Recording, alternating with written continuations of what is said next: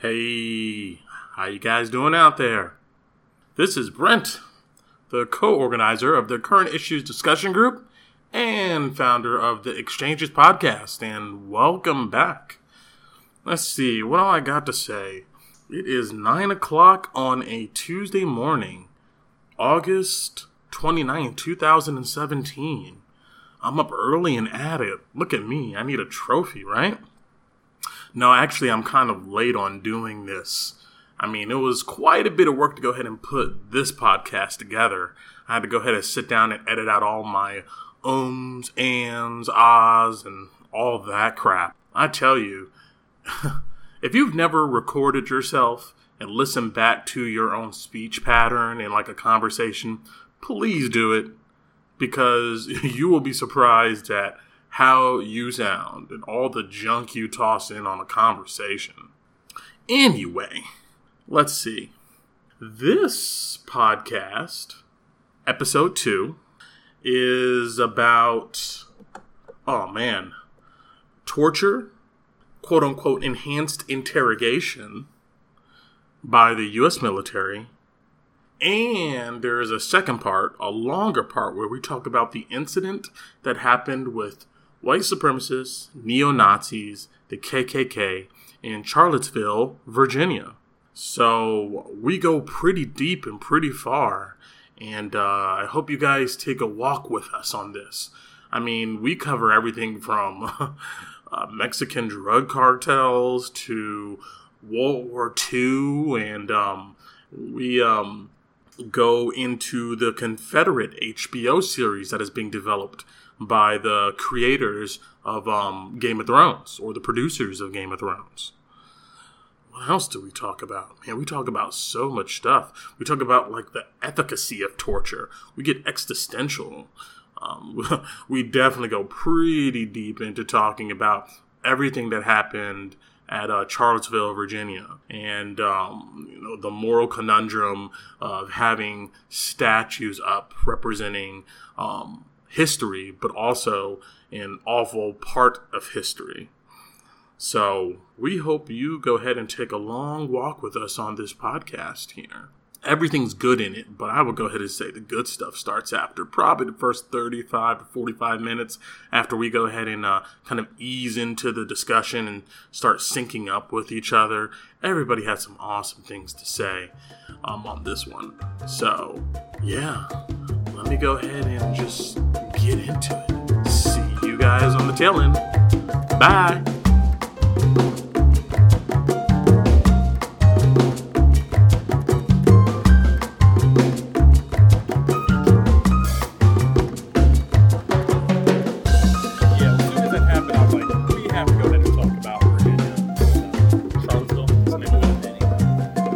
We were going to do it anyway. It was going to happen. So you might as well go ahead and put it in there. And plus, I was thinking, I don't know, that's a current topic, and if people see it, then, maybe they'll, be more prompted to come out and give their opinions on probably something controversial. Definitely hearing this out. We're going to talk about torture and stuff first, I think. And then we'll go ahead and get into the more recent events. Because we already set that up. And plus, I'm afraid that if we go ahead and start with the most pressing topic, we're never going to get it. So it ain't going to happen. We're just going to go ahead and keep going and keep going and keep going. I want to at least get some ideas out on that. So everybody knows the deal here, so I don't need to go ahead and make any weird introductions. I'm pretty sure Alexandra caught you up on what we're doing here. No, to a certain extent, yeah. Not really weird if she didn't. Just hey, you want to come chill with me with a bunch of random people you don't know? Yeah, sort of like the dining hall at UGA, So what, you just graduated? Right? Yes, sir. Right. What's your degree in? I have degrees in psychology and in Spanish. Spanish? Are you pretty fluent at this point? Yeah. I'm assuming you studied abroad, right? No, I haven't had the chance. No? Didn't have the money is the thing. Well, yeah. At UGA, it's an extremely popular program, so the price is a lot higher. And you got to get in first and stuff, and then it caps off and whatnot. So I knew a lot of people would come back, and they'd clearly spent their entire time in Spain or Argentina or Costa Rica speaking English, with people from America. And they'd get back into classes and be an advanced level. Avery, can you what's this word again? Wow. Okay. So, what country would you want to go to? What's the first one on your list? Spain. Spain? My uncle's from Costa Rica, so I could also go there. Mm-hmm. But the probability of me going there just for family reasons is also pretty high. So if I was going to ever relocate, it'd probably be to Spain. Spain. Although there's really not a great country to go to. I mean, Argentina or Chile are most stable in South America. Yeah. But even Argentina is still devaluing their currency on a 6-month basis. Why not Mexico? Mm-hmm. And large swaths of Mexico have been completely torn apart by the drug war. I mean, the entire northeast region is basically divvied up by the cartels. Right. And the newest cartel, Los Zetas, is extremely violent. They've taken the violence to a whole new level, and they'll take on anybody. If you go to Mexico City, you could go to... Yeah, I have an ex-girlfriend in Guadalajara, and she always says that I should go. But Yeah, we just got back from there. Yeah. It was nice. Mexico City. Isn't Mexico City the second, or is it the first It's the largest city urban area in the world, right? Okay, so we were thinking it was bigger than New York City. And it's got some really nice areas. It really does. There's some rough areas, but like every city, there's also nice areas, Mm-hmm. green spaces. Spain, the economy's been rough over there for a very long time. What is their unemployment rate? It's been in the 20s or something it's perpetually. 24%, Yeah. and for people under 25, it's almost 60%. Oh, But Spain sort of operates under its own rules, and there's a sort of stereotype about Spanish people, Mm-hmm. surrounding the siesta and not being very productive, Mm-hmm. and being up late and partying. And so the Spanish National Bank, which is embedded with the government, because that's what a national bank is, Mm-hmm. they finance the operations of Real Madrid Football Club, which is, of course, the biggest soccer team in the world. And Real Madrid owes them somewhere in the neighborhood of 750 million euro.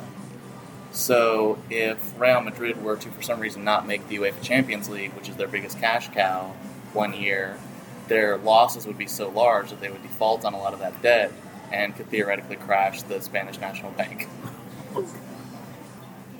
Whoa. Well, Yeah, so that's Spain. well, Yeah, there you don't be go. moving it. What do you do? Spain in a nutshell. I'm thinking about this story I heard a while ago where there was this Hispanic female, I don't know if she was a mayor, I think she was like a mayor, but it was on a city that was on the border of the United States and Mexico. It was on the Mexican side. And she was trying to go ahead and fight for, to end the corruption and the stranglehold that, a Mexican cartel had on that small community.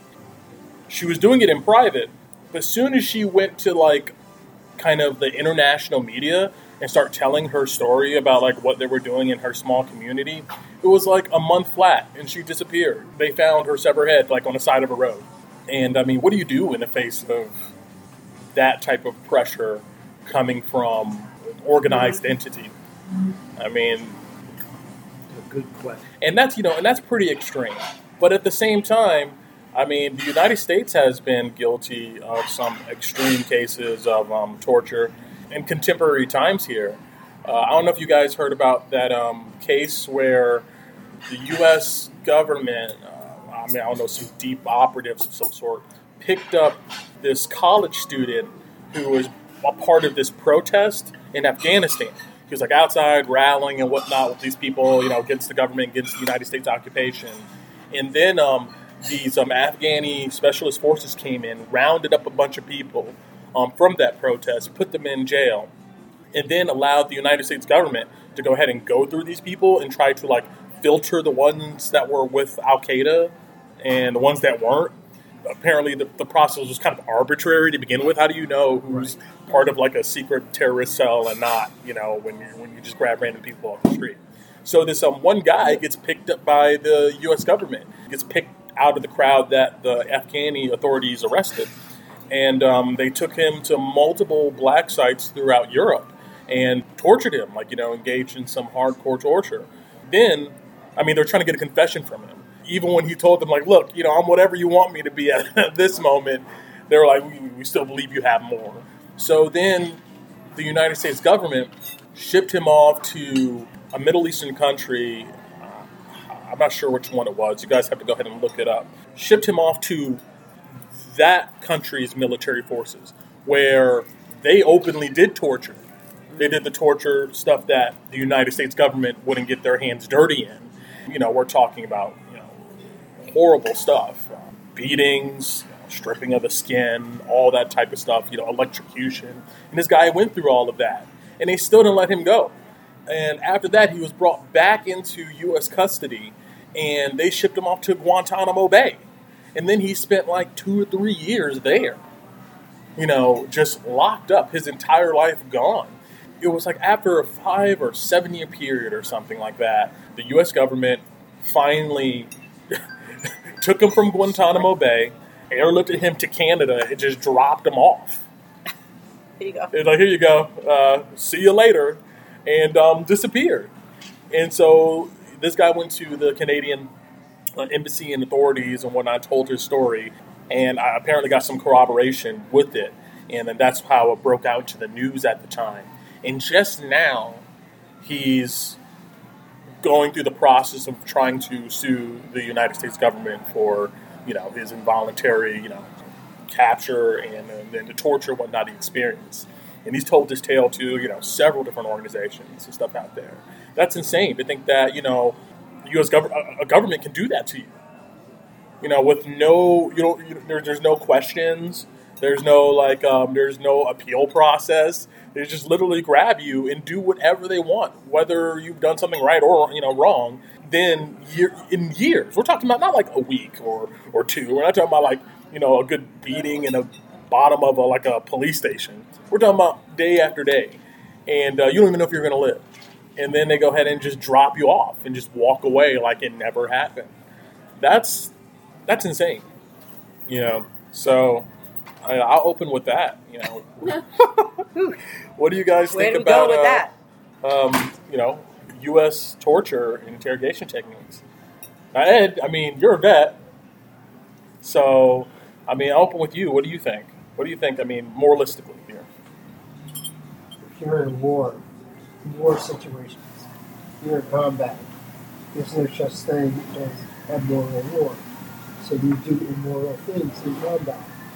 And you do whatever you have to do. You get information. And we are. Now, I'm not talking about civilian. I'm talking about in combat. I don't know about these other things. But I'm just saying, because that's what they do to us, you do to them. That's the way it is. There's no moral thing. You can't think of a moral. It's immoral to be in combat, kill someone. So you're in that situation. If you have to torture someone, you torture someone. You get information. If you got 8 prisoners in combat, and you get just one guy that says it's worth it. I hate to say it, but that's the way it is. But where do you draw the line, right? There is not in combat. There is no line. There's no line at all? Okay, I understand what you're saying. We're at war. We're killing people. It's easy to say what you're going to do when you're not in combat, where you don't see your friends getting heads blown off, or you see a bullet tearing a buddy next to you, his guts hanging out. Mm-hmm. It's a different situation. And you become an animal. In combat, you become an animal. And the only thing you want is to survive. And you do anything possible. If you interrogate someone, if you don't get the right answers, torture is the next thing. Okay. But I'm not talking about civilian, Yeah, I was just about to go ahead and make that distinction. It's a difference there. Yeah, but we are at war, even though it's not official. And so we are in combat. It's like we are in combat. Yeah, we are. So it's, mistakes. If there's an ISIS guy, if I know he's ISIS, that's not a torture. So a bunch of, brass show up, we're talking about guys who are, maybe in an office somewhere in, Germany Air Force Base.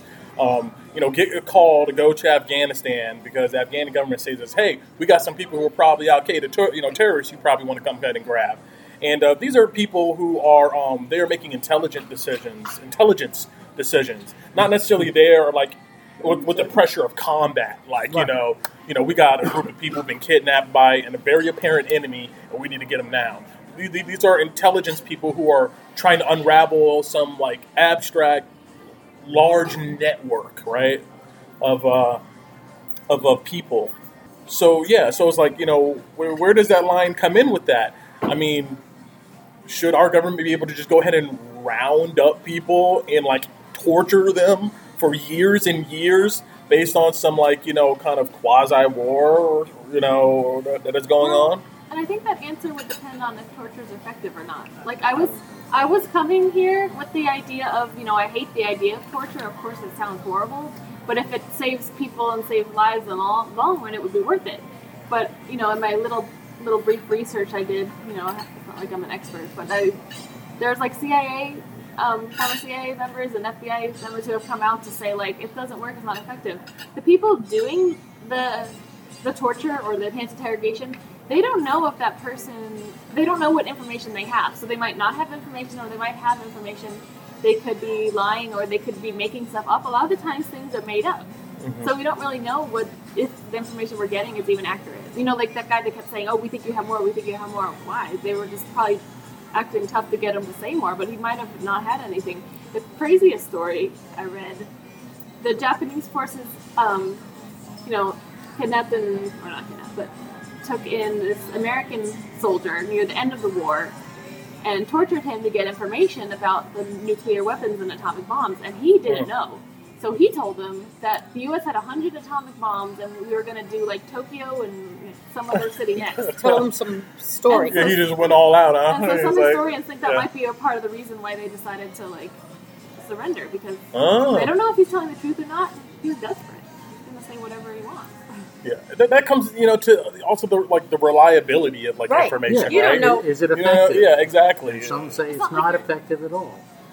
Yeah, I wonder what the actual data is on it. Like how successful these. It's ethically almost impossible to have scientific data on torture.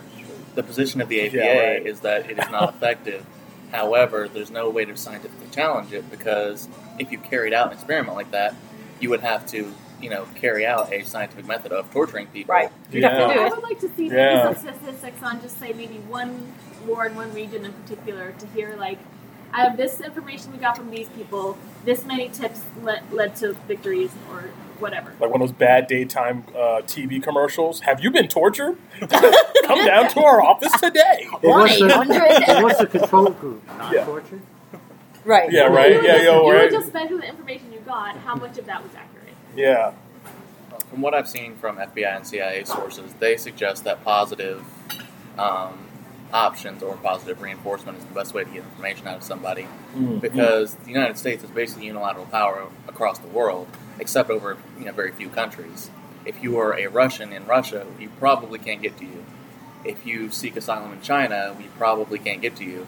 But if you're an Afghani who maybe ran a few green dot packs for Al Qaeda or ISIS or the Taliban because they need to move money around, and this is something we know, we can say, all right, we have you, and we're not going to let you go. And we don't have to. Legally, we're not really required to, and even if we were, we have the power to deny that. So you can live here in the cell with, a raggedy blanket and, a cup of water and a crappy meal a day, or we can move you into a barrack. So what do you want to tell us? As opposed to, hey, help me out. By the way, hope you enjoyed the last 5 hours of waterboarding. Yeah. Well, also understand, that there's clever interrogation techniques. Yeah. There are techniques that work. Well, are you talking about enhanced interrogation or actual, asking questions? Probably enhanced. With enhanced interrogation, if you look up what that is, it's torture. That's a ridiculous euphemism. It's not pulling off your fingernails. Enhanced. They mess with you. It's nasty. It's bad.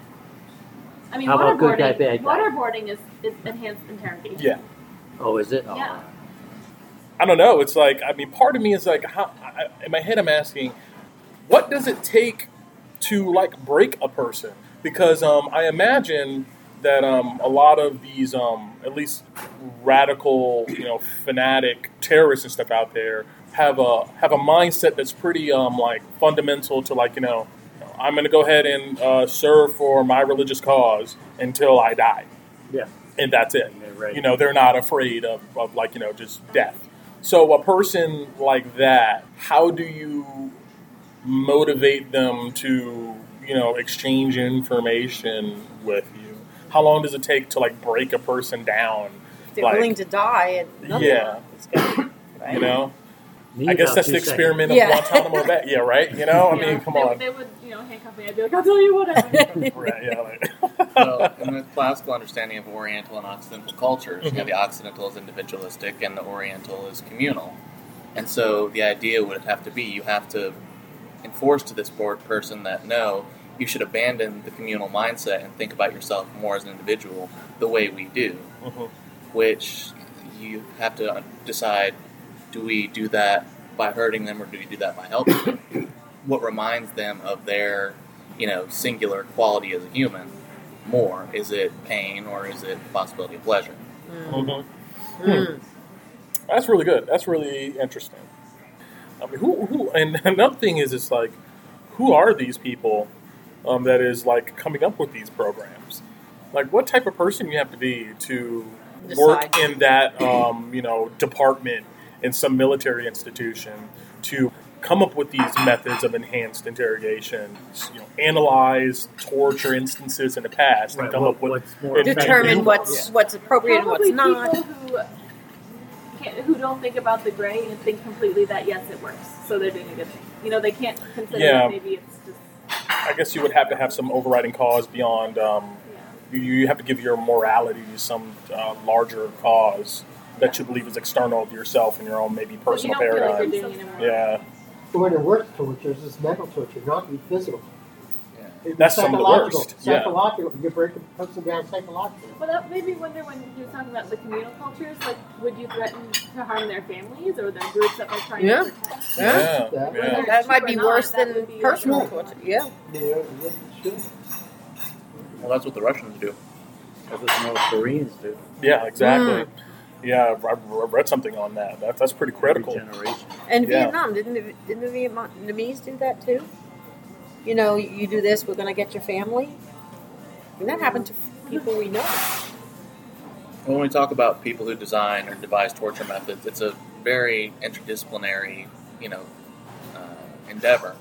Because you have to understand, what you can do to someone physically that won't endanger their health bad enough that you lose an intelligence asset, but that will be effective. And with, two disciplines like that, of psychology and of medicine, the price is going to go up. So when the price gets high, morality goes out the window. So if you're a good doctor and a good psychiatrist and you understand how the human mind and the human body work, if a government program says, hey, here's $500,000 for a week's work, you might be willing to say, well, I'll bet they're good guys. I'm willing to bet. It's in my interest to bet that I'm they're going good to help them. So you'll rationalize it away. You don't have to be a terrible person or a moral absolutist. You just have to have your price reached. Well, there's still that guy. Look at the Nazis, the SS. They went home, pat the dogs. Yeah. They never, no one rock the babies. And they went back and killed people. Loving husbands and fathers. They just disconnected with the reality of what happened in the camps and went back home and kissed their wives and pat their babies. And they were just nice citizens in their communities. Yeah, the human ability to compartmentalize. They would never have done that stuff, right? Yeah. I mean, we see it today with some of the recent instances of what's going on in public society. The ability of the human mind to compartmentalize and justify just obvious stuff in front of your face. And another thing that I was thinking when you were talking was that what's your name again, by Avery. My brother's name. That's right. Dang it. But yeah, I know. He bugs you a lot, doesn't he? No, actually, he doesn't. He doesn't bug me a lot at all. He's a computer guy, so I bother him probably more. What I was going to say? Oh, I imagine that the person who goes out looks for this information as they're not tapping one organization or one person or entity for the information they need to go ahead and summarize what they need to do to go ahead and torture. So I imagine that, they're talking with, psychologists from all the different types of discipline. The information is kind of dispersed. And then once all that stuff is collected, I imagine that some type of process is written out by a person who's really good at compartmentalizing what they're doing. Or maybe they don't even know what they're doing. Sometimes I wonder how much our government tells its employees of the reasons behind the things that they're doing. They're just blindly doing it. Yeah. Maybe some abstract reason is given, or maybe some lie is told. We're trying to come up with ways we're trying to understand how other countries torture our soldiers. So, we need you to do a thought experiment in order to get this done. Things like that. And I could definitely see that being done.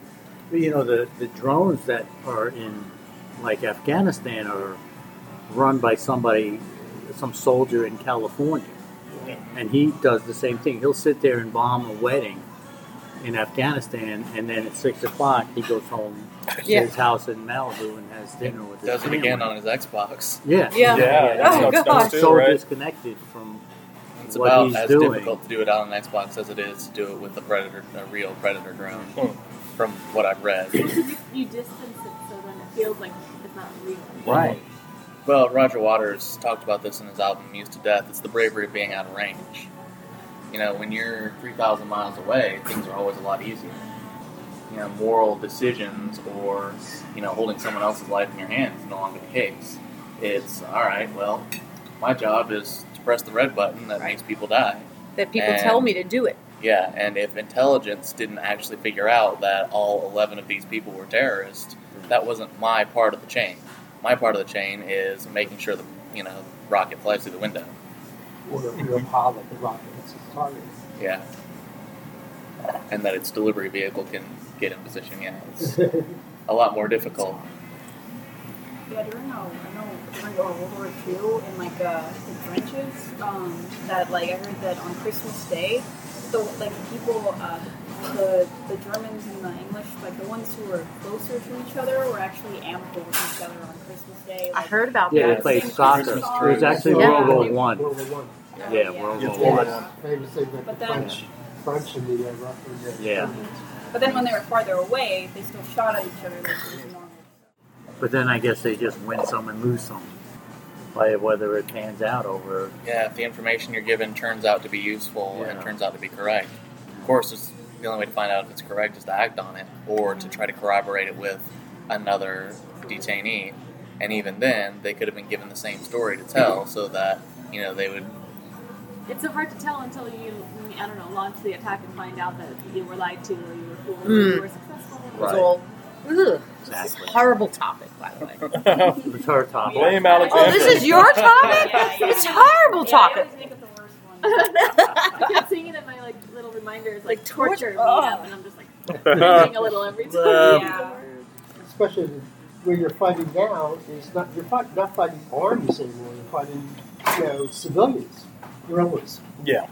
And Vietnam was horrible. I'm sure what's happening in Syria is horrible. I mean, kids be 10 years old, and they could be having a rocket or a bomb in their school bag. And you have to kill it, or you have to capture or whatever. It's not like the Army of World War II. Used to be, it was off limits. Yeah, I agree. But now it's not off limits. And what about, somebody mentioned Nazi Germany, when they had the Jews be the what's the word? Supervising the Jews. Yeah. So now you're doing it to you're saving your skin by. That adds another whole component to it. I'm sure there's people had nightmares after that. Yeah, I'm sure they did. And who's to say I might have done that? I might have done that. Yeah, that's. I don't know what I would have done. It's a Nobody horrible can say what they subject. would have done. Well, at least we've got Charlottesville to look forward to. Yes. Yeah, there we go. Right. What a great, That's a sunny. lively and sweet. That's definitely a sunny Well, I was topic. thinking 8 o'clock. It's almost 8 o'clock. Yeah. Well, I mean, we got. Yeah, and here I was all depressed and sad over Charlottesville, but this takes the cake. Torture. I mean, things can be worse. Things can be worse. Torture just seems like it was an effective tool before a given population was educated and informed enough to and connected enough to be able to see its impact and hear about it and understand what it is. Because you think back to World War II, for instance, I'm pretty sure there were some grimy torture scenes going on by the Allied and the Axis. But guess what? That stuff was capped off by the technology and the ability for it to spread. I mean, you may have had reports that were out there of like, hey, they grabbed 4 Nazis and they tortured them last week. But that's what you heard. You didn't have like secret video of like, it actually happening and people able to see what was going on, actually the nitty gritty of it. Especially in democracies, obviously in authoritarian governments, it doesn't matter so much. People just have no input. But in democratic nations, when people have input into the government that is operating, it's harder to get away with those type of things. My Lai was a town of Vietnam, South Vietnam, and there was a group, a platoon of American soldiers that just got through a firefight, and they got information that this village, or My Lai, had VC, and they have to go in and look at it. And what they did, they went in, rounded up women and children, put them in a ditch, and shot them for the village. And they were going to shoot more villages, more people, when an army helicopter saw what was happening. He dropped down in the middle of the fire. They were going to shoot another group of people, and the helicopter went down. And he told these people, the American soldiers, "You're going to shoot them. You have to shoot me." Yeah, he put into it and tried to report it and was buried for 20 years. Oh yeah, well yeah. And Wow. He had dishonorable discharge. Wow. Because he divined an order. And the 2 people who did the killings, they live in Jordan. One's called Calais, and one's called Medina. And they're heroes here. And they wiped out like about 100 women and children.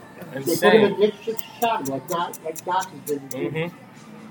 Yeah, and everybody was like, "Go for it!" Yeah, that's how you show them. Yeah, but how many women and children blew them up? Well, the mentality was, with the firefight before that, they were in a really heavy firefight.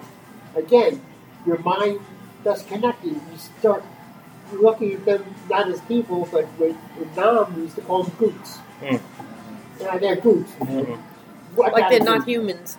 Yeah. You disassociate a person. They're not real. They're goots. You make up in your mind, you're not shooting a person. You're shooting a goot. Yeah. It's crazy, but that's the mentality. Not a mother, father, sister, brother. Huh? Just in like any war situation, when you're actually the one there Dehumanize. fighting, Exactly. Dehumanize a person.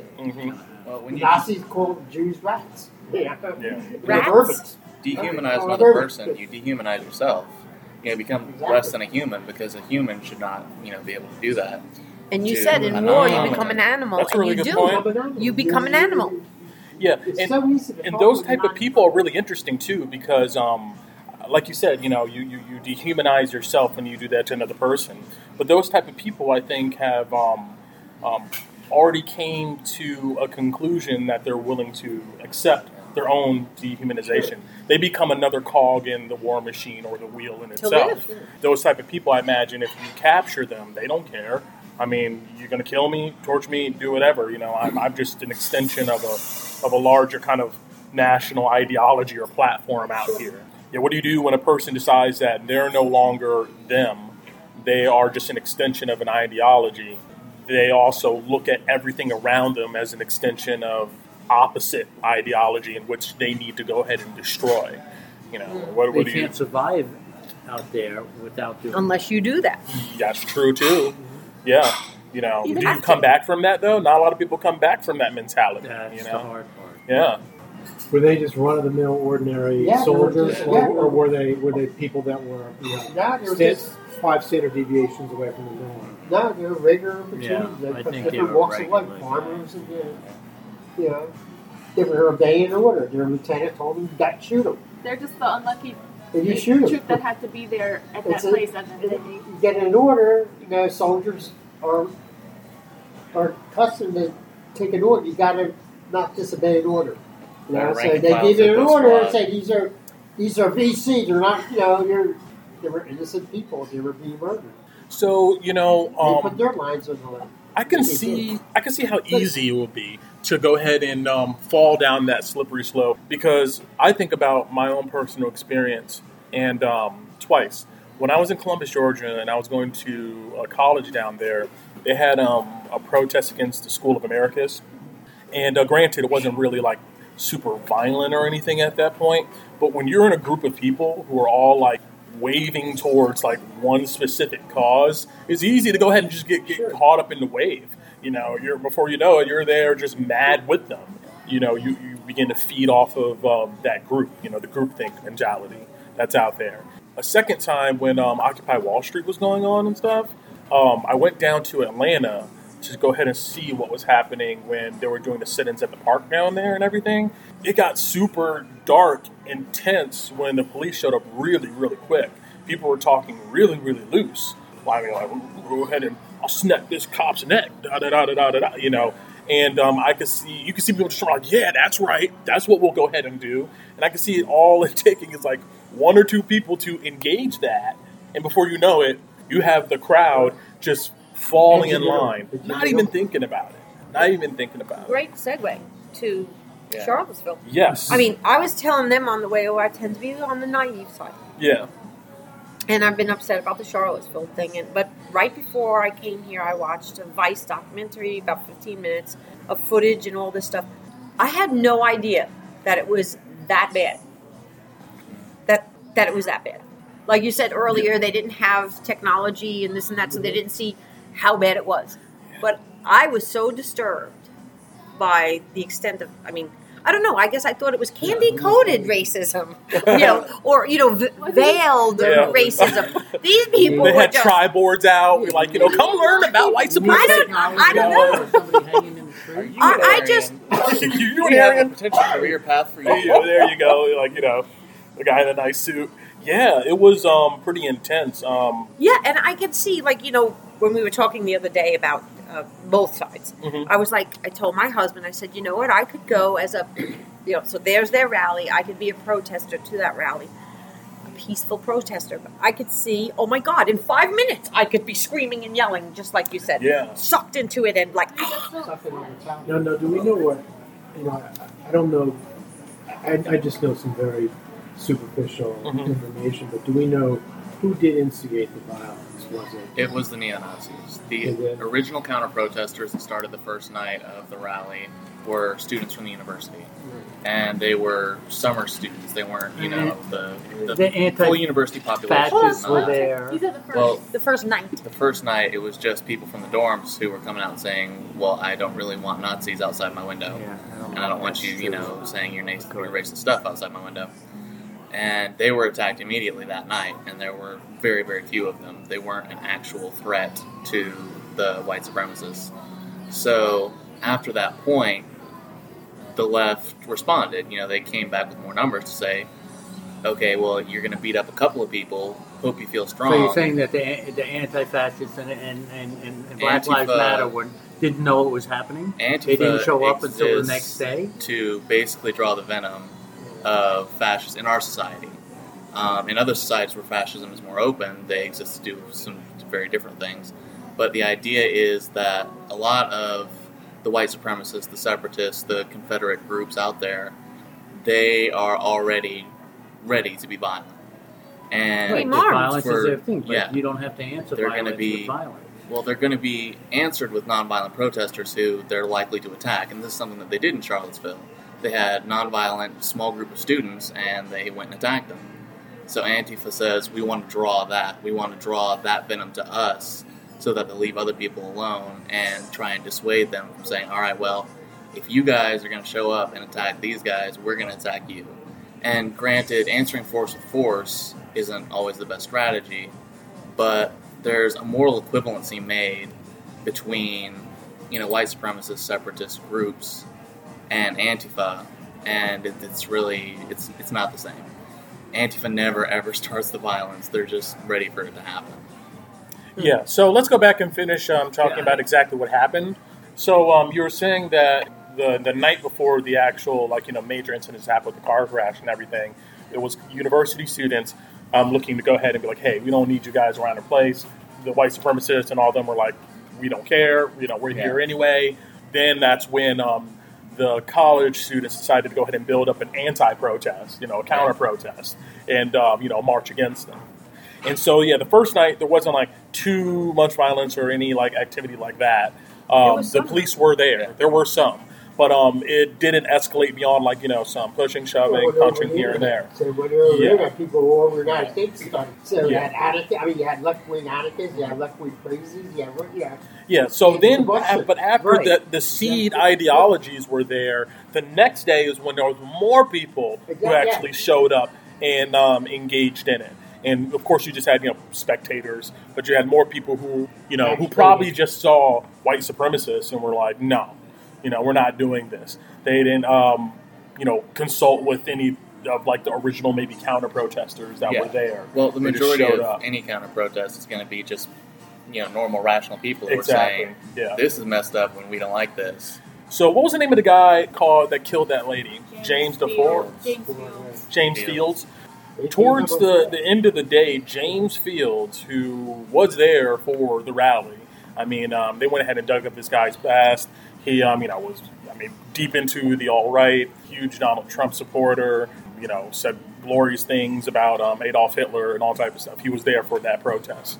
Towards the end of the day, decided that he was going to, this is all we know right now, is that he was going to get into his car and drive down the street towards some protesters. And then as you saw in the footage, ran his car into the car that was in front of him and ended up killing somebody in doing that. Then after that, that's when the counter-protest mob went crazy. That's when they started chasing down his car. Things just got dramatic and wild from there. Did he get away? He drove away. He drove away for a moment. He's under arrest. Yeah, he didn't get away. They eventually got him. He allowed himself to be arrested peacefully. Now, what's hilarious about this is that with the cops. When he gets to the police station, a reporter from The Hill comes up there. And the reporter from The Hill says that the cops told her that this wasn't, intentional. The poor man was scared for his life because the counter-protesters were, banging on his car and all that. I was like, so you go back and look at the footage. No, son, there was nobody around his vehicle when he decided to accelerate. I heard one of the nationalists say that. Yeah. He had every right when the counter-protesters, whatever, were banging against his car, that they weren't giving him way. He had every right to step on the gas and murder somebody. I'm like, wow. Has he never been to a sporting event? Exactly, yeah. If a crowd of people walks in front of a car, they honk, everybody starts banging on the car. Yeah. Plus, there was an intersection. And nobody gets killed, either. Right. You don't get on the gas. Brian, what you said, isn't that the standard line every cop says whenever they shoot somebody? Right? What's that? Right? They feared for their life. They feared for their life. They were scared. I thought about that too, man. I was like, that's that same, getaway in line. That's that, that's that card. The thing is, legally, hitting someone with a car on purpose for any reason is assault with a deadly weapon. Yeah. A car is a deadly weapon. So if you are going to claim self-defense, you have to be able to claim that there was a deadly weapon ready to be brought to bear against you. Mm-hmm. So if someone is pointing a gun at you, you are enabled legally to hit them with your car. But not banging on your car. But a hand is not a deadly weapon unless you are on the ground, and even then, it's only assault with a deadly weapon usually if someone's kicking you. Yeah. So if they were going to pull him out of his car, but that wasn't what happened, so... But the narrative from the alt-right has been for the last several months when, protests have gotten more and more prevalent and have started to take over highways more as practice, that if you're late to work and those protesters are in front of you, you just run them over. And there are some states that have taken steps to try and enable that. And that narrative is extremely dangerous, and it has enabled the mentality that, if they're in front of my car, I can hit the gas. Yeah. Also, more importantly, these white supremacist groups, KKK, and these neo-Nazis, for a long time, we're talking about decades, online, have been talking about using a strategy, and they've been using it forever, of going out to certain public places to be attacked, so they can create a narrative of being victimized. Exactly. And the second part of that is that these are groups that are calling openly for an inevitable race war. These are people who are looking to go ahead and cause violence. These are people they're there for that reason, which is a completely different context from the reasons why a counter protest or leftist group or Antifa group is on the scene. They're not there for the same reasons. They want confrontation because it gets a media coverage. Yeah. And people don't understand. Like, you see these protests, if they have a KKK or something like that, they have a right. That's freedom of speech. I hate to say it, but is freedom of speech. Is it though? And this guy I was listening they to... They have a right to say what they want to say. They do it for recruitment. Let me finish. The best thing to do is not show up. Let them have no What would happen if nobody That's showed what they up? Want. No news They want an audience. They want confrontation. So when they have confrontation, the news is on it. You get it 7 days. They love it. So the idea is you do psychological, you do adverse, you do it. No one shows up. Let them speak to an empty crowd. I mean, what would Nelson Mandela anything. do? What would Gandhi do? What would Exactly. Martin Luther King have done? They wouldn't go there with bats and weapons looking for a confrontation. See, they would either ignore it or they'd go there and sit just to show their presence. But they would not look for any confrontation from those assholes. Because all you're doing is giving them a voice. Not everybody's as good as them. I'm not Gandhi. Yeah. No, but you can learn from them. But wait, that's the big thing there. The big assumption is when you say people should just go ahead and stay home, is that you're assuming that like everybody in the world outside of the white supremacists are acting as like one coordinated block. Yeah. That there aren't people who are just going to walk by. There aren't people who are not paying attention to what's going on in public society. That there's not people who can't be influenced by their speech in public spaces. That there's not these factors out there that cause a real danger by them being in a public space talking that type of ideology. There has to come a point where, at the very minimum, there needs to be some type of legal ramifications for this stuff being in the public space. There has to be a limit. There has to be a balance. There is a limit. You can't. There's a limit to free speech. Well, isn't there? And if they cross that line, hate speech. Right, it has to incentivize violence. But guess what, though? The problem is that our political representatives are not holding those people accountable to that limit. They're backing off and being like, "Oh, well, look at both sides." Moreover, I mean, who knows? I mean, the ACLU, which is a left-wing organization, but that's not our government. I know, but what I'm saying, they're a left-wing. And they support that type of speech. They support that. They support them. They got a permit. Yeah. They did everything legal. The government gave them the permit to do that space, which maybe they should not. I don't agree with it. I don't agree with it at all. When I first moved down here, Lawrenceville would have like Ku Klux Klan rallies. Yeah. And nobody would show up. Yeah. And they would just look like a couple of wackos in their white robes, and then they would go home. But guess what, though? You know why nobody showed up?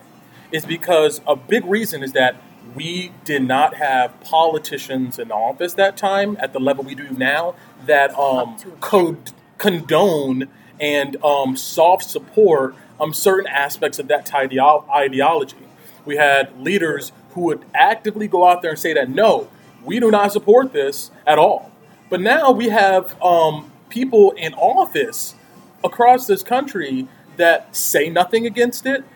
They actually co-opt some of the same policies that these white supremacists and neo-Nazis like. And we have some of them actually in office. We, actually trying to enforce the law, like that sheriff, Sharpio, whatever his name is. Not saying that he's not a white supremacist, but he's definitely a person who is discriminatory and is a bigot. So, we have today this class of politicians who don't set a hard line and actually engage in stoking and elevating a platform that a white supremacist, a neo-Nazi, or a KKK member would have. So when you have that in office, you can't just sit around. Well, you have a Donald Trump going like, well, look at both sides. By not You know? explicitly condemning it, you're kind of supporting. Like you said, a soft support. You have. Yeah. It's making it be very vague. It's okay. And so, like the alt-right, they celebrated Trump's first response because they were like, Yeah, they Yeah, thought they that gave is us that. awesome. Yeah. Where was our president when that was happening? You know, where was our president when, you There he know... always is, But the playing people- golf. Yeah. What the police department of Virginia should have done is disarm those white supremacists, which they didn't do. So you have white supremacists, like, having, M14s, M16s, or, put, weapons already on their, on hand. They should have disarmed those people. Yeah. And then I think be a little bit less confrontational. I don't know. Well, Definitely. You can't But, disarm them. Aren't they entitled to be Yeah, if they're armed? legally That well carrying. armed. You Yes, can't. his ass was all Between them loaded and up the with police. you have to guns. pass laws Wow. about, Yeah, because the police protesting or would have pride said, marching and Yeah. not, treated not You should being not be armed. armed. Yeah. But that's a So- whole other. Right. If they're legally holding, you can't take it away. Yeah. I mean, well, there are certain circumstances where you can say, okay, you can't carry a weapon in this public sphere at this time for this reason. That's what they should have You done. are enabled to carry a weapon on public property in most states, and provided it's a legal weapon, you've obtained it legally. How well do you It think should they be would go invaded. It should telling be- this to the alt-right? Yeah, right. How well do you think they would take? Well, nothing really goes well Yeah. talking to them, That would be unfortunately. like the worst group to take Yeah. that But kind of news. They don't even know what It's a slow descent, really, for our society into when we permit this, it becomes normal. And then the next step becomes I normal, was just and the gonna next say, all step these becomes little normal. things That's how that it aren't so little, it's making this viewpoint like a normalized view of something. And that's why there has to be a public this is not counter-narrative. There acceptable. has to be a response. Yes. And when we talk about Gandhi and Martin Luther King, they're great men, and they achieved what they set out to achieve, but they were fighting against their own governments. They were fighting against the people who were in control of their state. So to answer in any way remotely violent or threatening to your government is going to get you shot. That's how governments work, unfortunately. But when you have private citizens saying these things and you're a private citizen, you sort of have more leeway to respond because the effect of starting a violent conflict with your government is gigantic. And Martin Luther King and Gandhi knew that if they did that or even remotely allowed it, the result would likely be civil war. Mhm. In India, a country of hundreds of millions of people, and in America, a country of hundreds of millions of people. But if you are, like Antifa, saying, okay, there's going to be a counter narrative to this. There's going to be people coming out to say, no, we disagree. And we know that the white supremacists are going to hit first. And once they do, things are going to go bad. So we should have a block of people prepared. That's their stance. However, it can be argued, I think, that heightens the likelihood of violence because now the narrative on the right is we have to show up in even bigger numbers because there are leftists coming and they're ready to fight. So as much as, the intentions of, black bloc leftist groups are to, like I said, to draw that venom, it can also heighten the violent nature of it. And True. what I would also point out, and this is something we were discussing just a second ago, is I said if Black Lives Matter showed up with M14s, there would have been SWAT teams Yeah, and definitely. National Guard would have been my called. God. Definitely. It would have been game up before it even started. The Yeah. baggy wagons would have been out there. Oh, yeah. The tear gas So- would have been out there. The right Yeah. loves to whine about double standards, but the right can walk around with assault rifles. Sure. But the left, there's a Yeah, we're hooded. false narrative Yeah. that Sure. the left is not armed. The left is well armed, especially in the black bloc. But the reason they don't show up with the same stuff that the white supremacists show up with and that the alt-right Because they're shows up met with with is because more they force. know they're going to get met with more force. Mhm. They know they're going to be scapegoated. This is still the Wow. country of the Red Scares. Yeah, that's some really good points there. So there has to be, I think there has to be some type of legal limit to this type of rhetoric that is out there. I don't think that ideologies that advocate the oppression and and the suppression and violence towards other people should be considered as random, just free speech. Free speech. I don't think you can't go around saying that I'm going to go ahead and assassinate the president. You can't do that around in public or in private. You for could that for the last matter. 8 years. Oh yeah, for the last 8 years you could, but technically though, you cannot do that. There will be Secret Service at your door saying like, "What are you talking about?" So I don't understand why it should be an open case for extreme radical racists to be able to go ahead put out their ideologies that have been proven through a world war. That is not good for society. Hey, we did a war over this, people. Twice. The world was involved. Twice. Yeah. So. Yeah, I think that there has to be a limit somewhere, and it saddens me that I hear from some people that I know, my friends and stuff, saying that, well, you got to look at both sides, man. Really? It's like there's the context is nowhere near the same. It's just nowhere near the same at all. All these people are doing is looking at the results. They're looking at, well, I see violence here, I see violence here. That is the exact same thing to me. But for one, that's besides the point, you know. I mean, and two, we need to be focusing on the intention and the historical context of some of these groups. And a lot of people are just flat out uninformed about Black Lives Matter. I mean, it's amazing to me that there's a lot of people trying to lump them in with, like, neo-Nazis. There's a few of them who are crazy, like in any group, but that doesn't mean the whole movement is. No, I mean, you go to Black Lives Matter's website and you look at their platform. It's all about going ahead and ending systemic and institutionalized type of racism and discrimination against Black people. You go to the Stormfront, there's a completely different message there, talking about we're here to go ahead and save the white race and create a white hegemony, or I can't even pronounce that right. Hegemony, hegemony. And we believe that an epic race war is coming, and we're preparing for it.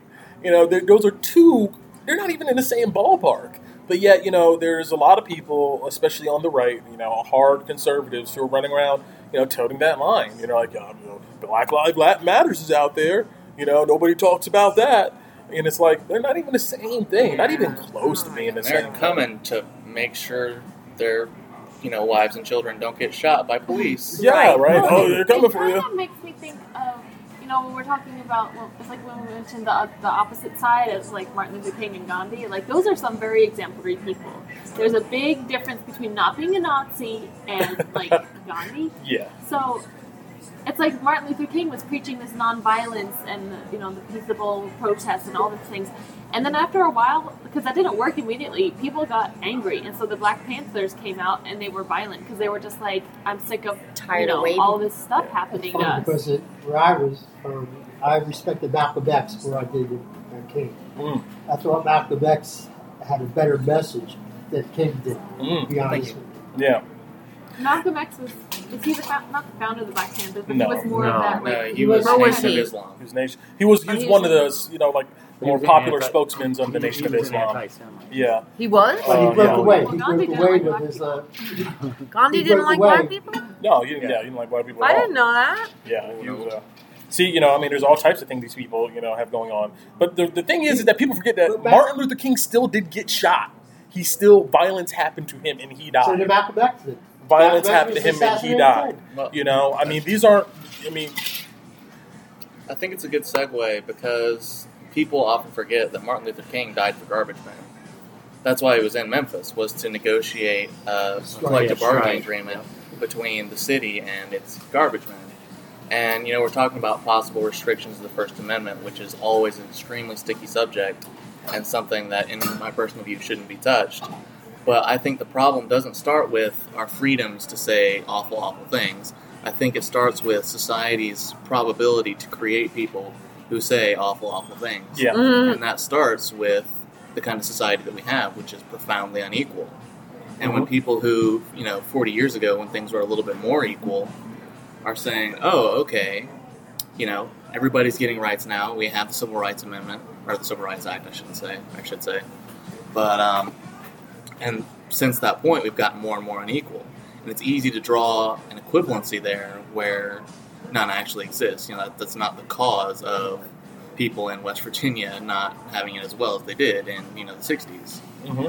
But when people are lacking money, they're lacking jobs, they're lacking something that they need, they look for a savior. And sometimes it's religious, and a lot of the far groups on either side are religious. Torture. What did you say? I said, what happened in torture? Start having legs. But we're gone. We've already left torture land. We're into Part 2. part 2 here. Mm-hmm. But civil unrest is always spurned by an unequal society. Yeah. Right. And so if we start with, okay, we're not going to have so much wealth concentrated at the top, people aren't going to be looking for, well, why is my life bad? Who can I blame? And the easiest person to blame is someone who doesn't look like you. Yeah. I tend to disagree with that. I think there'll always be racism. There'll always be something that people won't like. Well, we're talking about your right. So you said we're more unequal than we were 40 years ago? Sorry. It has nothing. It's just the way it is. It's human nature. Someone will be jealous of you, or you're black. Well, we're talking about a bell curve here. Red or your color. We're talking Jew, about you're a Christian. There's something. Always other. be a racist thing. Yeah. You're not going to. But there's a curve here. We're talking about keeping it on the minimal end.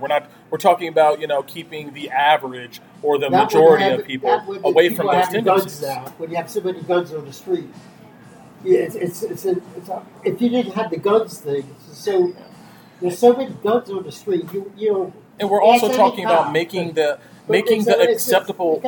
We're talking about making the acceptable public opinion be like, this is not how a society should be functioned. Not to go ahead and convince everybody out there of their personal ideology is wrong. That's the distinction, is that, there's a bunch of people out there who have horrible beliefs, but they do not act on it, and they don't bring it into public space because they understand that, hey, that's not a public thing, that, that's not a public thing for my personal beliefs.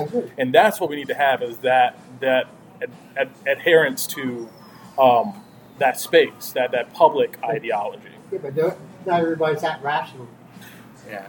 And that's true. the problem. But we don't need everybody. Those people who are always going to exist see people looking for someone to blame or someone to save them. They have a lot more power than they would otherwise. Mm-hmm. And a lot of the mechanisms of a more equal society are educational. And with a more educated populace, you wind up with a lot fewer racists. Yeah. Which is it's a really great thing. But it's like James Carville said many, many years ago, it's the economy, stupid. Mm-hmm. When people have money and they have jobs and we have, a well-functioning society, they're not looking for reasons to hate each other as much. Our problem is that we have two competing fundamental ideologies about, our economy. We have people who have a very Darwinistic view of the world, who operating at heights of power, who believe that there's never going to be any type of equality, that, might makes right, and that, scarcity is just a law of nature almost. And then we have, the opposite side of that, which is the flip of everything I just went ahead and said. And it seems like right now the people who are in power are those type of people who believe in that very dog-eat-dog, Darwin type of world, who see the world as like opposites of competition, of you got your team and they have their team, except they don't and you believe fight. in evolution. Yeah, except they don't believe in evolution. Exactly. The philosophy of might makes right has been around for a long time, but it's the philosophy of imperialism. It's not the philosophy of democracy. Yeah. It's like, oh, my father was king, so I'm king. So, I'm your ruler, and I'm better than you. Like, are we still? Yeah. Evidently, if I wasn't great, I wouldn't be king. Right? God chose me. It's like we replaced those terms with like rich people and businessmen, right? It's like instead of like hard. yeah, I worked hard. I pulled myself up on my bootstraps, or look at all the businesses I own. Which means that I should be a steward of the economy. I should have more say than you. Look how big my bank account is. It's like there's just another way to announce your like kind of a title as lord in some aspect of society. She get more votes. So, Avery, you said we're more unequal now than we were 40 years ago. Oh, yeah. I did not think that. I must be more naive than I even thought of. About these days is the discrepancy In terms of income, yes, we're a lot more equal. It's like the Okay. the Bernie 1% Sanders. of the richest. I'm not talking about monetarily. I'm No, talking that's about, what- no, we're talking diversity. No, we're talking monetary. We're talking strictly monetarily. Okay. No, because no. diversely, Rights have been we're- extended to we're more better, people right? in that, Okay. in that period, yes. Okay. I don't mean Scared me there for a not second. an unequal civil footing, an unequal economic footing. Okay. And that's where you get the unhappy people, and you get the And So I want the to other. talk about here now is like, what do you guys think that? What was the political calculation in the White House on this issue? On what happened? I would What do you guys almost want to think? know what they. It had to be talked about. Bannon, Let's speculate. and who knows what he was thinking. And Sebastian Gorka, who Yeah. is a Hungarian Nazi. So Exactly. But- and that other guy, what's his name? Isn't it Young possible guy. that Trump just had like Williams? just free I think the formed it? second statement they were like, "You have to read this." Oh yeah. Oh, yeah, you I could felt like tell. there was a gun to his head. Say it. I Say think it. the first one, he just kind of free formed. Yeah, yeah. Oh, did you hear him today Yeah, defending yeah. that? Yeah. Today I he didn't came have out all with the facts. I never speak without all the Right? facts. Like I was like, you Who have are to you say- Because his kidding? second speech was Yeah. good. Like, I have to say that. His speech yeah, was but it good, wasn't wasn't him. Yeah, Yeah, somebody but wrote he's it for him. yeah. He wrote for it. He Yeah, that was Somebody bullshit. writes I said, wow, he's on read track. something that they told Good you was boy. that. Good boy.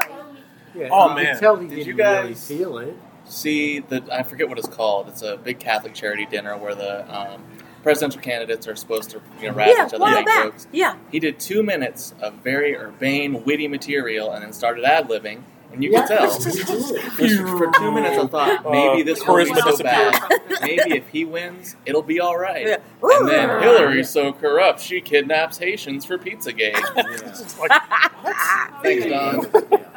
Yeah. It's like he can't go off People who script, man. support him, he's not wavering.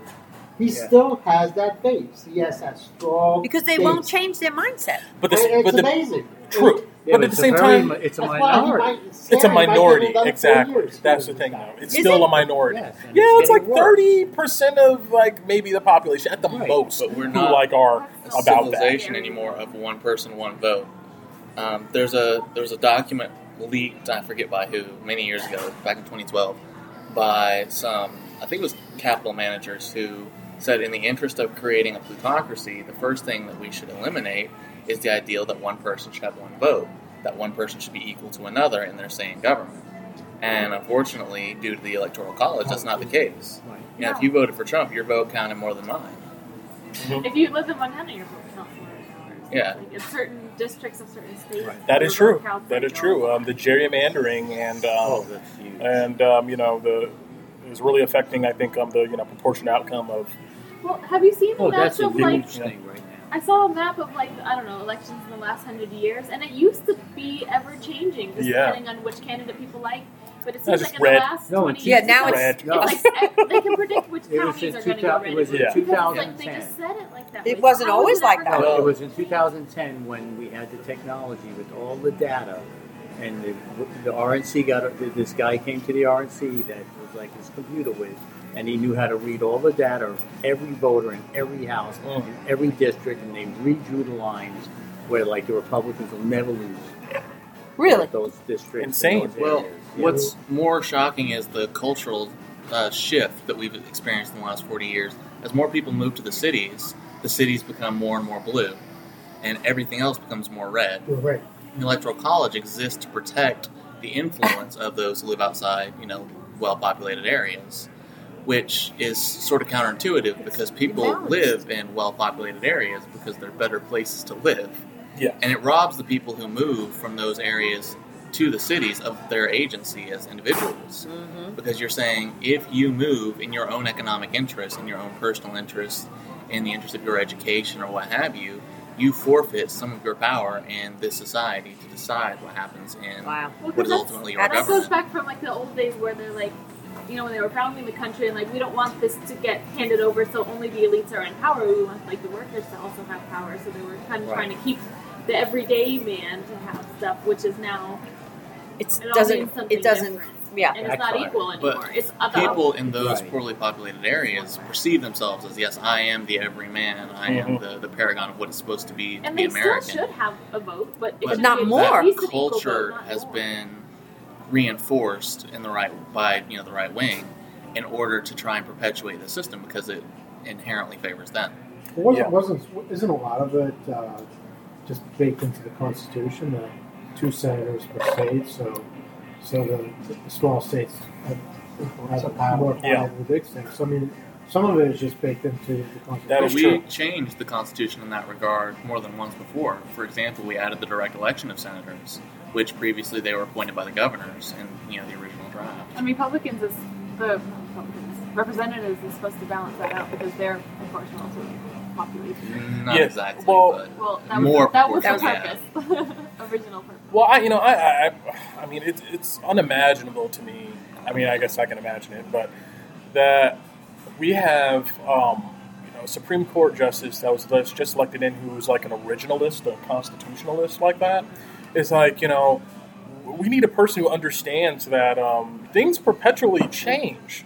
We shouldn't be constantly referencing drives our me documentation. Our country back The to Constitution, a 200 document years. that was Right. based upon fundamental Doesn't principles always of what was apply. happening 200 years ago. Well, Thomas Jefferson, who wrote it, said that it should be rewritten every generation. There we every go. 20 years. But no, we got people To be who are like, current no, with the times. we need this to stay Oh, I know. exactly It's the way like it crazy. is. It's insane. It It's is. insane. It's insane. It makes no sense to me. One of our founding principles, which is often forgotten by originalists, is that we are set up to form constantly a more perfect union. Mhm. I hear people on the left Bless always who love to tell me that the United States is the worst country in the world, Oh, yeah. and the United States is one of the best countries in Oh, the yeah. world, if not the best, for the rights that we afford to people. Well, how about black people couldn't vote and we had slavery? Well, we chose to get rid of that. Almost every other slave country didn't choose. There was a slave uprising, and they said, okay, let's not die, no more slavery. Great And point. better is women's right to vote. Yeah. It changed it, what, 1920? Exactly.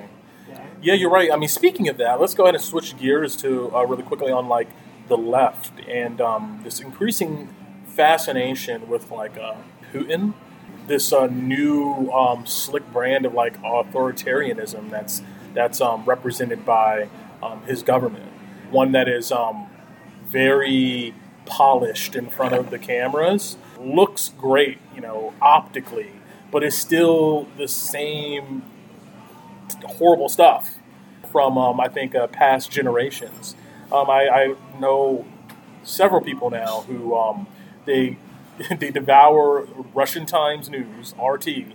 They love the idea of Putin being some like unicorn fantasy Really? moderate leader. This is It on is the left. true. Well, this the is on the thing is, left. Yeah. The thing is, That's what I feel like I don't think it's like really a hardcore anarchist or leftist. There's more of them. It's a movement, but it's not. It's very the extreme left, you might say. I don't know. I'm very surprised to hear Yeah. about this because I've never encountered something like this. Most of the Because if hardcore you love leftists I this, know you're a despise communist. They Putin believe because in they know communism. what exists in Russia and what the Russians, the Russian people admit exists is it's an oligarchy. right, but And- you can't. I've reporters and people in Russia will tell you that you cannot find a Russian who's not better off now than before. Didn't have shoes before. Wow. Things were so bad. Everybody would is better disagree. off now. Back in 2012, there was a vote to return to communism, which was suspiciously narrowly won by Putin because, of course, if you fix an election, you don't fix it like a typical dictator as, a 95% victory. But based on investigations after the fact, it would suggest that as much as 45% of Russia, which, their population is relatively old, is favoring a return to communism. They think they were better off. Of course, it's anecdotal evidence. At this point, when I talk about my old friend, I have a friend whose family's from Russia, and his parents and he and his siblings were all born in Russia. And his parents say, yeah, everybody had jobs under communism. We all knew what we were going to do, instead of the rampant, unemployment that's, a huge problem in Russia now. But it's interesting that we talk about the left favoring Putin, because the left, as I know it, despises Trump and despises Putin by association. But the same man who handpicked Putin for the Russian premiership the first time he ran, Roman Abramovich, who was a contemporary Boris Berezovsky, who also, propped up that campaign, and then when he ran afoul of Putin, was assassinated or died under mysterious circumstances. His company got the steel contract for the pipeline, the pipeline. Keystone Pipeline? Keystone, there we go.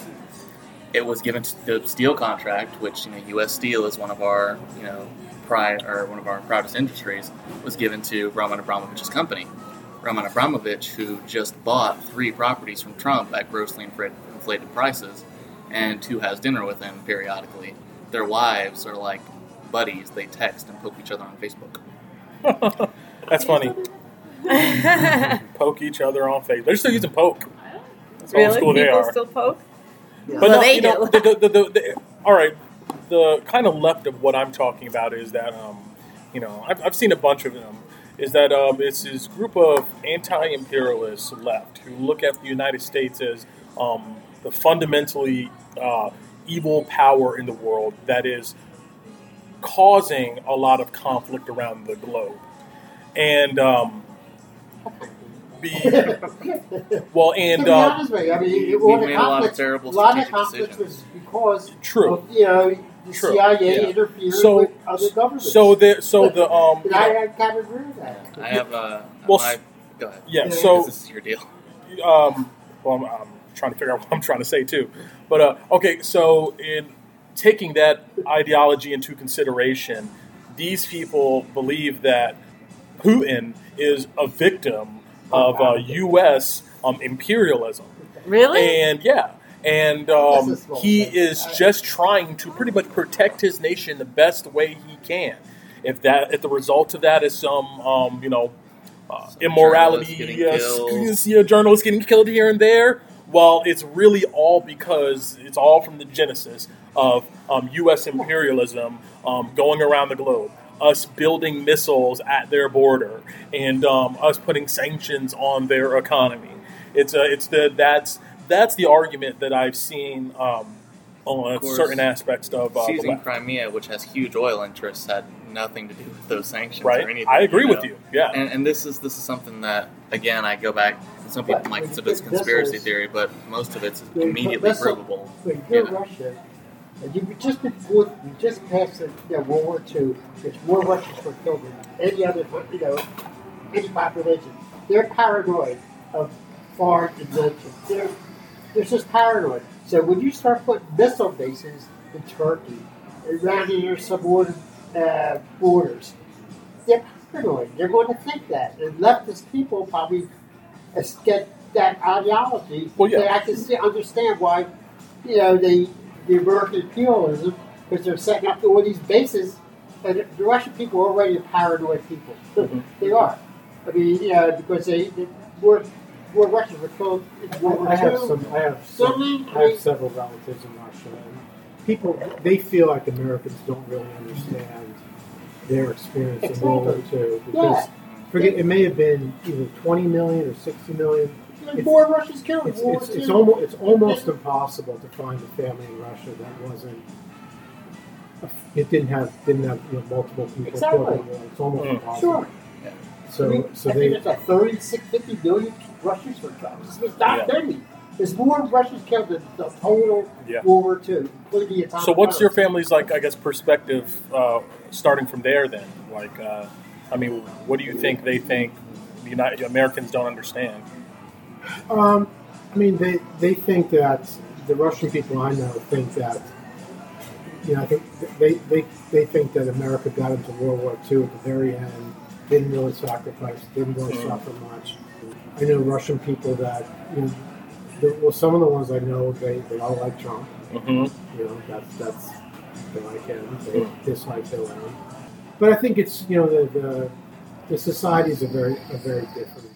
I mean, look what we did with Cuba. When Russia put missiles in Cuba, we were going to go to nuclear war with them. And this is a Cuba. And we massacred Cuba's Can you economy. imagine? So, here we're putting missiles in Turkey, right next door, in Poland, next door. Yeah. I mean, you got all this missiles surrounding Russia. Yeah. What do you think? Yeah, these type of people are kind of like moral absolutists. They kind of believe that since the United States has done bad things, that they are now they have now the inability to be able to criticize or act morally against any other entity out there. It's like, since you're not perfect, you can't say anything about anybody else.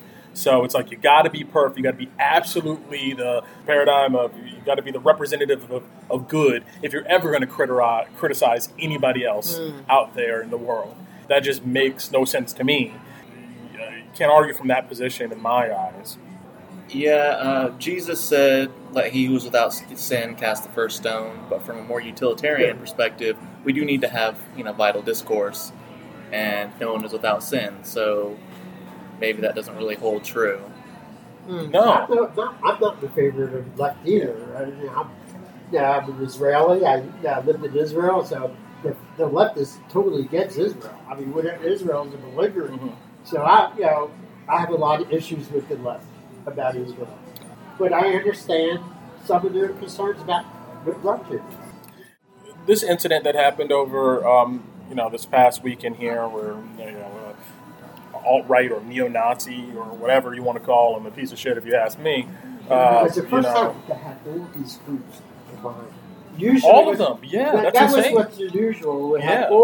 They all came together and coordinated. Came together, like the Sioux and the Comanche with custard. They all got it. It was the first time Wouldn't they it had just be poetic if there were just a bunch of Zika mosquitoes released? No, but Granted, that's what most of those guys were never going to have kids anyway, let's face it. Yeah. But Agreed, usually only man. see one group, or maybe two. And what's sad about this is that we still got 3 more years. We still got nearly just 3 begun. damn more years of But it's the Confederates enduring the Trump team's political strategy. It's actually the Polarization. Confederate symbols. That's what the discussion should be. The what? The Confederate symbols. Why are they protect? Yeah, I mean, that's a good question, too, is that, there's people who argue, well, it's history. It's history. Sure, it is history, but at the same time, there's also the history of when these items were erected and put up, right? Right. It's hate history. Yeah, it's hate history. People that put those up there for some type of benevolent, Look at informative. Germany. How Germany does with the Nazis. Exactly. Reminders around the city, like this is where we took these people away. This is where we killed people. Like, you can explain the history without idolizing. Yeah, just like how I feel I see Hitler in a Capitol building, statue of Hitler. Yeah, right. Imagine that. I mean, so I can understand, that whole idea. Perspective, Robert E. Lee is not as bad as Hitler, but Robert E. Lee was a great military strategist. He served the United States for a number of years, but then he fought against us and very nearly, split the country in half. Erwin Rommel was a great commander too. Exactly. He was a great servant of his country. For that. He's respected, but there are not a lot of statues of Rommel in Munich. That's what I mean. And that's why they gotta go. They could still be in history, but you don't have to try to explain to your kids why there's in a the book, statue not of in the Robert square. E. Lee. Right. We started talking on the way over here in the car, though. Like, where would you draw the line on like bad history, good history, or like what's okay? Because there's a lot in the past that wasn't really good, but it was like more normal. Like, I don't know. Our example was like Thomas Jefferson was kind of a horrible person. Trump said that in his little meeting. Did he really? Yeah. He brought up the whole concept of like, hey, Jefferson had slave owners, so so did George Washington. You're going to take down their statues too. You're going to take them off Mount Rushmore. That's what we were that was talking Trump's about. argument. Yeah. But I'm sorry. I mean, no, but yeah, because it's like they wrote our Constitution and stuff, but they also were terrible people. So do we take down their their? statues? Without the principles that they enacted, there would never have been a non-slave United States of America. There would never have been a United States of America where people have, or at least should have, if the government's operating correctly, equal civil rights to one another. So that's why their statues remain. Right. So drawing the line is whether they contributed to something good or not. Well, their Plus, if efforts they were were... doing insurrection against their own country. Yeah, They their knew. efforts Right. were... And that's what this guy said. They The weren't fighting Confederacy, against us. That was an insurrection against the United States. Right. I mean, that's where you. They knew that was going to happen, and they chose to ignore it. Yeah. Because they couldn't handle all that at once. When they wrote the Constitution and all men are created equal and stuff, the topic of slavery was there, but they couldn't. They knew it was going to come to a head and have to be solved. But they chose to ignore it at that time. These are people. Some of them had slaves themselves. It's not like they were all. Too. But these were also people who believed that if you didn't own land, you really weren't like an item to be considered. You were just like a servant of the state. You know, I mean, exactly. These were people who were, classist and racist, and definitely circumstances of their time. Now, you fast forward to the Civil War area, you have an evolution of national ideology and thought. And you have a moment where you're able to go ahead and choose between the two. You have some of the greatest leaders, opting to choose to side with fundamentally, abhorrent things. So I kind of think that's, kind of where the line is at. I'll play devil's advocate for a moment. Mm-hmm. Robert E. Lee's stated intention when he joined the Confederacy was to protect Virginia. And where does, of course, defending slavery is never really a morally defensible position. Mm-hmm. However, defending your home is. And the Union did invade the Confederacy, so can it be said that some of these, especially generals and especially military men, who would have... They threw the first shot at Fort Sumter. They did. So they attacked the North, or the way I understand it. It was the opposite. They tried to seize the fort, but then once, full-scale invasion is incoming, where there's no real moral absolutism of, okay, well, I'm not maybe a fan of slavery, but if I'm in North Carolina and Sherman's coming through, you know what side you're going to be on. Sure. But in the modern context, for so many people, those statues and that, celebration of that part of history is basically an act of hatred. Yeah. Well, and especially now, when I think Georgia celebrates Confederate Day. Yeah. The people. And so what happens? Are they going to take away? I mean, is someone going to raise that issue of Confederate Day? I think that these monuments and statues, as society, we need to come up with another way to go ahead and respect those individuals who still some importance in our society. There's not only one way to do this. There's not, you don't have to keep statues that were erected during a time period of, heightened racial tensions in order to go ahead and celebrate them as a historical figure. Some of them, right? I think that's exactly right, because when you put somebody in the square like that, your celebration of that part of your history directly conflicts with another person's ability just, to live their life normally in society. Because when celebration of one thing is conflated with hatred of another, then you can't really celebrate one thing fairly, because you know that the effect on a large portion of the population is going to be deleterious, and that's not okay. It's not the morally mayor acceptable. of New Orleans, when they took down their stuff, Do you think if it wasn't for that incident with that white supremacist shooting the black people in that church, you think that's what ignited this outcry? No. Because the way I understand it, that's what ignited the. It's after that kid killed this black person in Charlottesville. That's what ignited all this other stuff. Reignited. It's always every time something like that happens, it gets more on the surface. That was the catapult this and taking statues down, taking the flags down. I think the movement to do those things was already slowly moving, but as people became more irritated by obvious acts of hatred of black folks, they said, all right, well, this is enough. This cultural influence must be eliminated because we see the effect it has.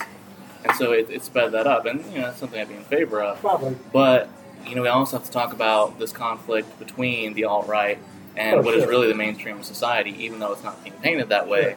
That's what it is. Sure. And they were looking for a fight over something anyway. Mm-hmm. I always wonder if you take down, and I'm for taking it all down, putting it all away, getting rid of it. But what would you do with Stone Mountain? Yeah, I would go ahead and blow it off. Sand it, just sand it down. Sandblast I hate that. Sandblast. When I think about it, I really don't. That'd be a really interesting thing. And they're going to stop the laser show with Dixie at the end. If you didn't want to take it down, you could commission another Crazy. sculpture of There you Union go. generals opposing the Confederate generals and say, all right, it was a war, two sides, we're showing both sides. Yeah. And that would be sort of I don't neat. want it. It's not that I Yeah, don't want well, to take it down. I It just seems like understand. extreme. But that's one possible solution if that was, It's under a price that discussion. hasn't come up yet. As long as it's not Sherman, because Probably he did will. burn a plant. And it's also a KKK That would be a little bit on the center, nose, I think. It was owned by a Yeah. Klan member. I mean, Well, that's where the Klan used to hold their meetings. Exactly, Oh, yeah. because the original owner of the property was a Klan. Yeah. Really? Of Yeah. Stone Mountain? Oh, and supposedly when he gave yeah. it, they were allowed to hold their meetings annually there Sure. forever. Forever, yeah. But, I think that's a good idea, actually. I think we should, memorialize, Both. for, say, George McClellan or, U.S. Grant, or maybe even Abraham Lincoln. Opposite. U.S. Grant. Anyone? Yeah, I mean, burn the land. Well, I mean, it comes to Sherman. Sherman was, but Yeah. still, Grant was really retired. Yeah, chain smoker, too. I mean, a lot of these problems that we have today, I think, are the Indians are like really the. That's a whole other That's kettle a of whole fish, nother though. topic. I don't think the Native Americans were like. Let's discuss our relationship with the Indians. And while we're at it, let's get to Iran. Oh, All right. gosh. But the mayor, wasn't it the mayor of New Orleans? The speech they took when they took their things down was amazing. Yeah, Oh, I saw that speech. That was really yes. Very concise, very well said. I didn't get to hear the whole story, and I only heard the blip on NPR, but apparently Kasim Reed is thinking about, or considering, trying to get the Confederate street names out of it. Well, there's a street in Well, Confederate Street. Yeah, there's Yeah. a Confederacy down there, near Grant's Want Park. to change that? Stuff by Grant's Park. Well, Yeah. someone, it was actually on my birthday trip, he was from, Washington, and he could not believe that people are still flying Confederate flags down here. He was like, wait, what? Well, when we moved from New York, we couldn't believe they even talk about it. Right? Yeah, they don't talk. It's not a topic up there. Yeah. Yeah, it's a big topic down here. I mean, I remember when I moved down here from New Jersey. I mean, me and my family, and being down here after a while, you hear about people saving Confederate notes and stuff. You're like, what are you really? Really? That's a It's like thing you down lost, here, let it man. go.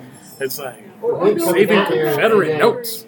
For me coming down here and seeing the Klan marching Oh, we were at the shocked. Capitol, Remember? Atlanta Capitol, what, 3 years ago, 2 years ago? We were newlyweds, and we came to visit Yeah. my brother and his family who had moved here. And we were driving through Lawrenceville, and they had the Klan, they had the white, the whole shebang. And, it was when video cameras were this big, right? I was like, wow! And he's like, put that down! I'm Jewish! But they had a rally that's on the phone, by man. By the Capitol. It was, Yeah, in Columbus, I was Georgia. stunned. I didn't Nazi even know party. they From existed Detroit, the anymore. Nazi party And that from was like Detroit. in... No, check it out. When I was living in Columbus, No, Georgia. you didn't know they existed. Oh, I and knew then, they existed. I really? didn't want to come down. That's Well, true. when I was Yeah, living he in didn't wanna Columbus, move Georgia, here. I was sitting outside of a cafe, Fountain City Coffee. Some of my friends who still live down there, yeah, you know what I'm talking about. You know what I'm about to say. So we were all sitting outside, and we were just shooting the shit and talking. And this guy comes by, and he talks to one of my friends. He was like, here, let me go ahead and give you this. And he gives her like a rolled up newspaper. And he goes around, and he gives everybody at the table rolled up newspaper except me and this other guy who was Asian. And then he goes, and he just continues walking. What? And then he unrolled it. And it was like some, daily caller for a white supremacist group. And it was amazing to sit there and read, too. It was like an interesting document. These are people who are taking stories from H.P. Lovecraft and using it as like science for why, black people and other type of, people are lower humanoids and stuff like that. Literally, just fantasy authors and stuff. But that stuff is still around down here, man. They have the Ku Klux crossword. I didn't see that. I didn't see that in there. Yeah. They all start with K, right? All the answers. There's a letter K in it. But exactly where I got it, when I joined the Army, I was stationed at Fort Jackson. Colored white only lunchettees. This is 62. And then when I went to Fort Bragg, which is North Carolina, they also had the segregation. The balcony, blacks only, black and white. And the commander of our post said, you go to shut this down or those soldiers going to go to Fayetteville. Wow. Even 65, Washington, D.C., I saw that. Like go to the train station, black restrooms, white restrooms. Yeah. Waiting area, black waiting room, white only. This is 65. Did you ever see anything like that? No, but 65? people that we knew, 64, like that 65. would go, everybody would drive from New York to Florida for vacation. They saw it down. and they would come back and tell us the water fountains, the bathrooms, Yeah. the gas It's like going to a different country. Yeah. I'm telling you, I was Very shocked Yeah. when I moved to there's racism Georgia. in North, but it wasn't so blatant. Yeah. Oh, yeah. Yeah, It's pretty blatant. It's pretty blatant. Yeah, I went to But it's go bad. hiking, and yeah, there was like this march, and yeah, people were dressed as like Confederate soldiers, had Confederate flags. Someone had a sign that said "The South will rise again." Oh my God! And up front signs. That's everywhere. what we're interested in. Are they The going to stop recreation, that? those are the people that There's- recreated. there's- No, No, the well, those are recreationists the don't have actors. signs to say it'll rise again because Yeah. they're acting like Yeah. it's still in its original rise. How far would this go? I'm just curious. I don't know, like, reenactments doesn't really bother me that much, because they are reenacting somebody losing, a certain side losing. So it's not like they're rewriting history and, like, I always thought those were more just like war fanatics who wanted to recreate battles. That doesn't really bother me too much. Waiting the South will rise again sign. That's Yeah, I mean, different. to be honest, there's some people I think on the opposite side of the spectrum. I'm part of a few organizations, a few like social media groups or whatnot that deal with like race issues and stuff. And there's some people who are equally extreme on that side. So the creators of Game of Thrones is coming out with this new series called Confederate, and it's supposed to be it's supposed to be an alternative future where the South won. No, the South won, but it's supposed to be like on the brink of another What? civil war going on. Really? Yeah. They're going ahead and creating this new, alternative future, series, and it's supposed to explore what people would do in those times, on either side of the equation. Yeah. And there are several people I know who are, black people I know, they're like, this should never be created at all. I've This seen should that. Oh, not really? even be shouldn't a have thing went there. that should be even thought Really? of in society Yeah. because, it portrays an alternative history that is blatantly racist, and it's being created with white people who are directing it. And it's like, no, I can't say that. I can't say that. Even as a black man, it's like there's one thing in like celebrating obvious like racist stuff, and another thing in exploring an alternative history and doing it in a way that is open and contemplative and intellectual. Right, we really need to see it.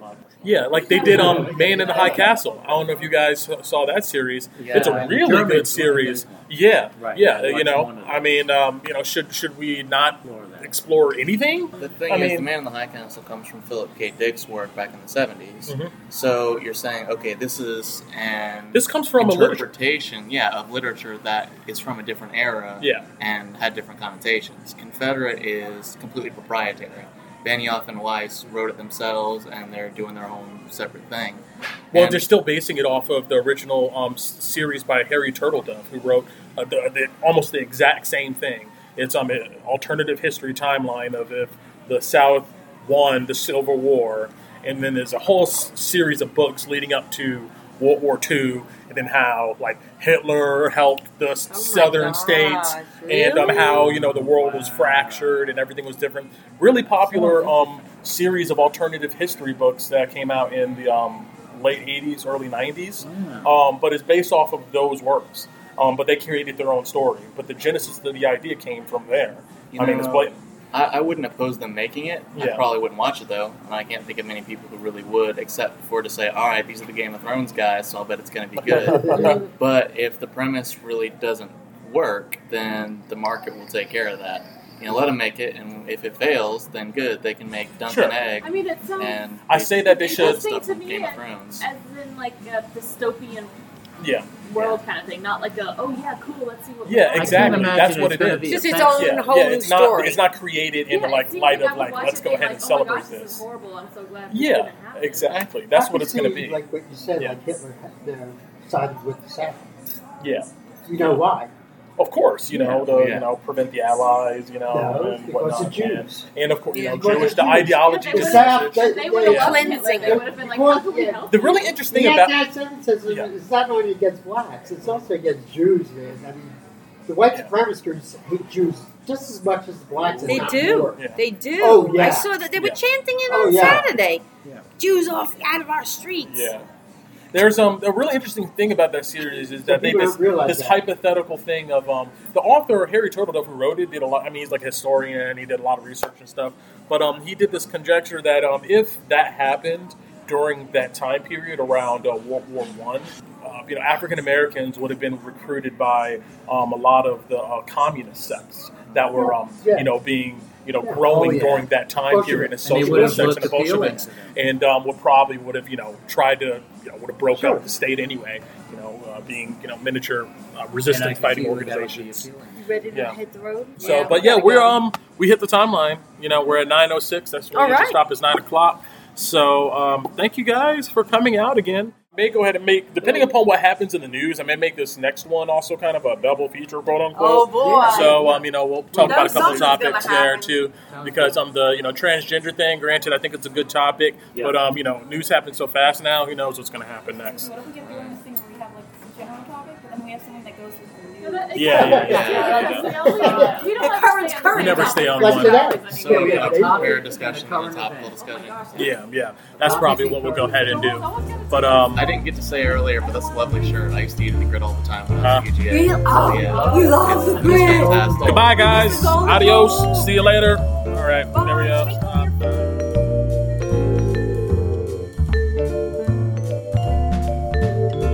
And that's it, folks. I hope that you enjoyed that podcast as much as we enjoyed actually sitting down and having that conversation. It was really good. We definitely went ahead and went the distance and got everybody's unique perspective on those two topic items, torture and the events that happened in Charlottesville, Virginia. And that's what this podcast is for. That's what our meetup is group is for, is bringing people together from different corners of the universe and talking about real issues, bringing their own unique perspectives. I definitely want to go ahead and thank Michael, Alexandra, Avery, Ed, Savannah, Matt, Helen for coming out and sitting down with me and having an amazing conversation. And of course, thanks Hoon, once again, our fearless leader of the Current Issues discussion group, for providing the space for us to sit down and have these awesome conversations. And we'll definitely be doing another one. Actually, our next topic is going to be... What is our next topic? I believe it's going to be social identities in the 21st century.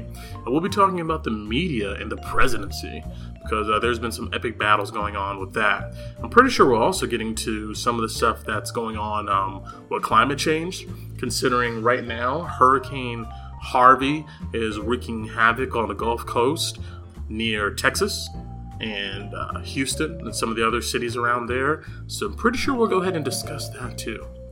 Well, I think that's all I got to go ahead and say. I guess I'll see you guys next time. Adios.